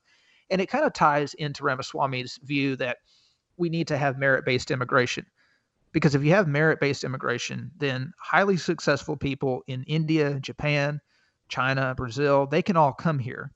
But people who are not highly successful in their countries, who don't have college degrees, who aren't going to found tech firms, they can't come here. So what's going to end up happening? Well, you're going to end up having the Native American population, whose ancestors go back hundreds of years in this country. They're going to end up waiting tables for the immigrant population that has come here on the basis of their merit. So basically, brain drain is what he supports. He supports brain drain from other countries. So those people basically creating a foreign elite in this country that's going to dominate the tech industry, which is already kind of the case. They're going to dominate the banking industry. They're going to dominate every major industry that pays six figures, while the native-born Americans wait on tables or build the houses or take out the trash, that type of thing. So when you look at immigration policy, if you want to really have an America First immigration policy, you need to cut immigration across the board for both white-collar and blue-collar professions, so that most white-collar and blue-collar professions are filled by native-born American citizens. But if you believe that America is an idea, then native-born American citizens don't really matter any more than anyone in India who aspires to move to America. So this is the problem with people like Ramaswamy. This is the problem with people like Nikki Haley. This is the problem with pretty much anybody, any immigrant in this country who doesn't have a nationalist view, like who doesn't believe that America is a real place with a real people, with a native ethnicity, and doesn't want his children to become part of that ethnicity. They just see it as pretty much just a capitalist utopia. Exactly. And this ties back again that that was back in December of 2021, so well over a year now, and it was a Breitbart piece, and it ties back into one key excerpt from the Politico piece, this long profile on him by Politico right before he ran. This quote right here. Quote, "I believe that I've developed a vision for American national identity that I have deep conviction for and is the product of my own journey of having lived the gifts that this country has afforded me," Ramaswamy said as he munched on veggie enchiladas at a Mexican restaurant in an Iowa strip mall, end quote. And that really is right there in a nutshell. Yeah. To him, American national identity and American capitalism are the same thing. When, of course, that is not, America was not founded. The founding fathers did not declare we are a capitalist nation first and foremost. This goes back to that amazing debate between Ben Shapiro and Tucker Carlson on, is a free market capitalist system the end goal? Is that the ultimate end result of what we want America to be? Or is capitalism just another tool to achieve a greater society beyond whatever our economic system is? And of course, Tucker took the correct stance that America is a nation. It has a history. It is more than just an economic zone. And of course, Shapiro, no surprise, took the stance that, it's all about just making as much money as possible and, go, as Shapiro said, go on an adventure to go move to a big city and find a new job, which Carlson just slapped right down as like, oh yeah, leave the town of your parents' and grandparents' grave and go to some big city to live in an apartment and become a cog in some machine. Like, just Carlson is always so spot on with this. But in this quote, Ramaswamy is being arrogant without even trying to be. Like, I don't think he realizes how arrogant this comes off, because in the post-George Floyd America that we've all had to suffer through, we live in a country where the average American doesn't know if America even has a national identity. Yes. The average American has been brainwashed to believe that America does not have a national identity. Americans don't have any culture. How many times did you ever hear growing up, Americans don't have any culture? Yep. Like, America is just a melting pot of other cultures. Everything we have, we owe to other cultures. So if millions of Americans have been brainwashed to believe that America has no culture, America has no national language, even though we have a very unique dialect and accent of the English language, that America has no history, and the little bit of history that it has is not worth preserving. If Americans have been brainwashed to believe that, then someone like Ramaswamy comes along and they're like, okay, well, if we lack a national identity, what's going to end up happening is you're going to have angry minorities like the 47% of Black Americans demanding that because of past grievances, they should be paid reparation. And Ramaswamy, who is a very high-achieving, hard-working immigrant or son of immigrants, he takes the position that, wait a minute, I shouldn't have to pay any more taxes to support them. I need to develop my own vision of an American national identity to counteract that. But we already have an American national identity. We don't need to find political entrepreneurs like Ramaswamy who can create new visions of American national identity. All we need to do is tap into the national identity that's already there, that has been buried by leftist academics. That's so true. Like you said, the arrogance that this guy comes along 240 something years after our founding to say, I have developed a vision for American national identity. I'm like, no, I'll stick with what the founders wanted. Thank you very much. Like, I'm sorry. Again, part of me wants to like this guy because, like I said, he's pro-Trump. His ideas his policy positions are good. The things he wants to do. Again, he says that his top issue is get rid of affirmative action, which that's based. We should support that.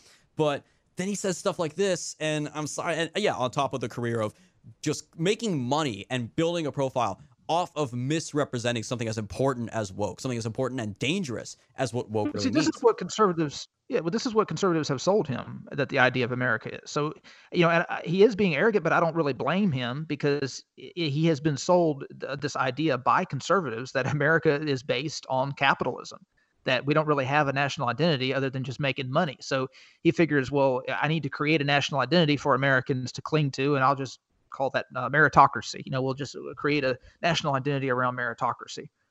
But yeah, this is really a failure of conservatism to build its ideology around the soil, around the history, around nationalism. Exactly. And until we understand that, and again, understand the enemy here, as the famous Sun Tzu quote says, know your enemy and know yourself, and you need not fear the result of 100 battles. And that's exactly what we need here. We need to know ourselves, know what America is, the history of it, and what really makes America America, the true reasons for our national identity, and know the enemy. In this case, know what wokeism means and its offshoots, critical race theory, Black Lives Matter. When you understand it, that's when they start losing their minds. We saw political victories in response to that in Virginia. We know it's doable. It is possible. We just need to do it again. So that is all the time we have left for this special episode, the third edition of The Long Take, episode 94 here of The Right Take. Thank you guys so much for tuning in. As always, be sure to follow us for all of our latest content at our website, righttakepodcast.com. The full list of social media websites and podcast platforms where we are available, righttakepodcast.com/subscribe. And as always, if ever you guys are feeling oh so generous and want to continue supporting us and all that we do here and for you on the show, righttakepodcast.com/support. We'll talk to you next week, guys.